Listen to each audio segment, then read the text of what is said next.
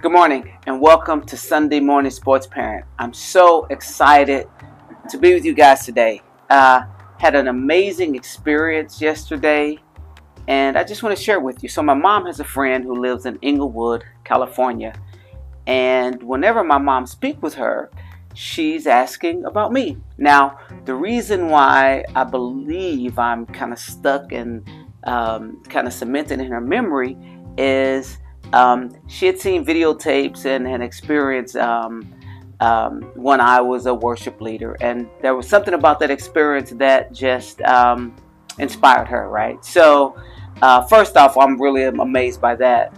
But what makes this even more amazing for me is Mother Coleman is 104 years old. And so my mom's like, hey, can you call her? Can you speak with her? I'm like, okay, yeah, I'll make it happen. So yesterday was the day.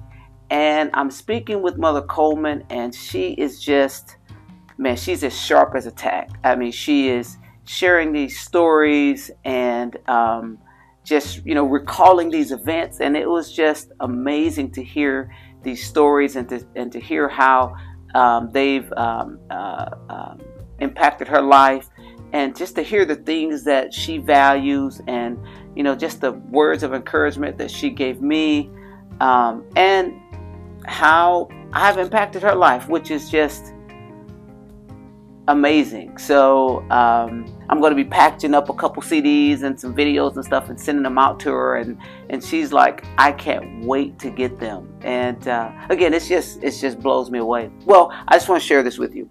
Leviticus chapter 19 and verse number 32. Stand up in the presence of the aged. Show respect for the elderly and revere God. I am the Lord. Look, we've been taught this from knee high, right? Respect your elders. Respect your elders. It's a respect your elders, right? Nothing else to be said there. Terry Baylor, Sunday Morning Sports Parent. Enjoy your friends and your family. Talk to you guys next week. Bye.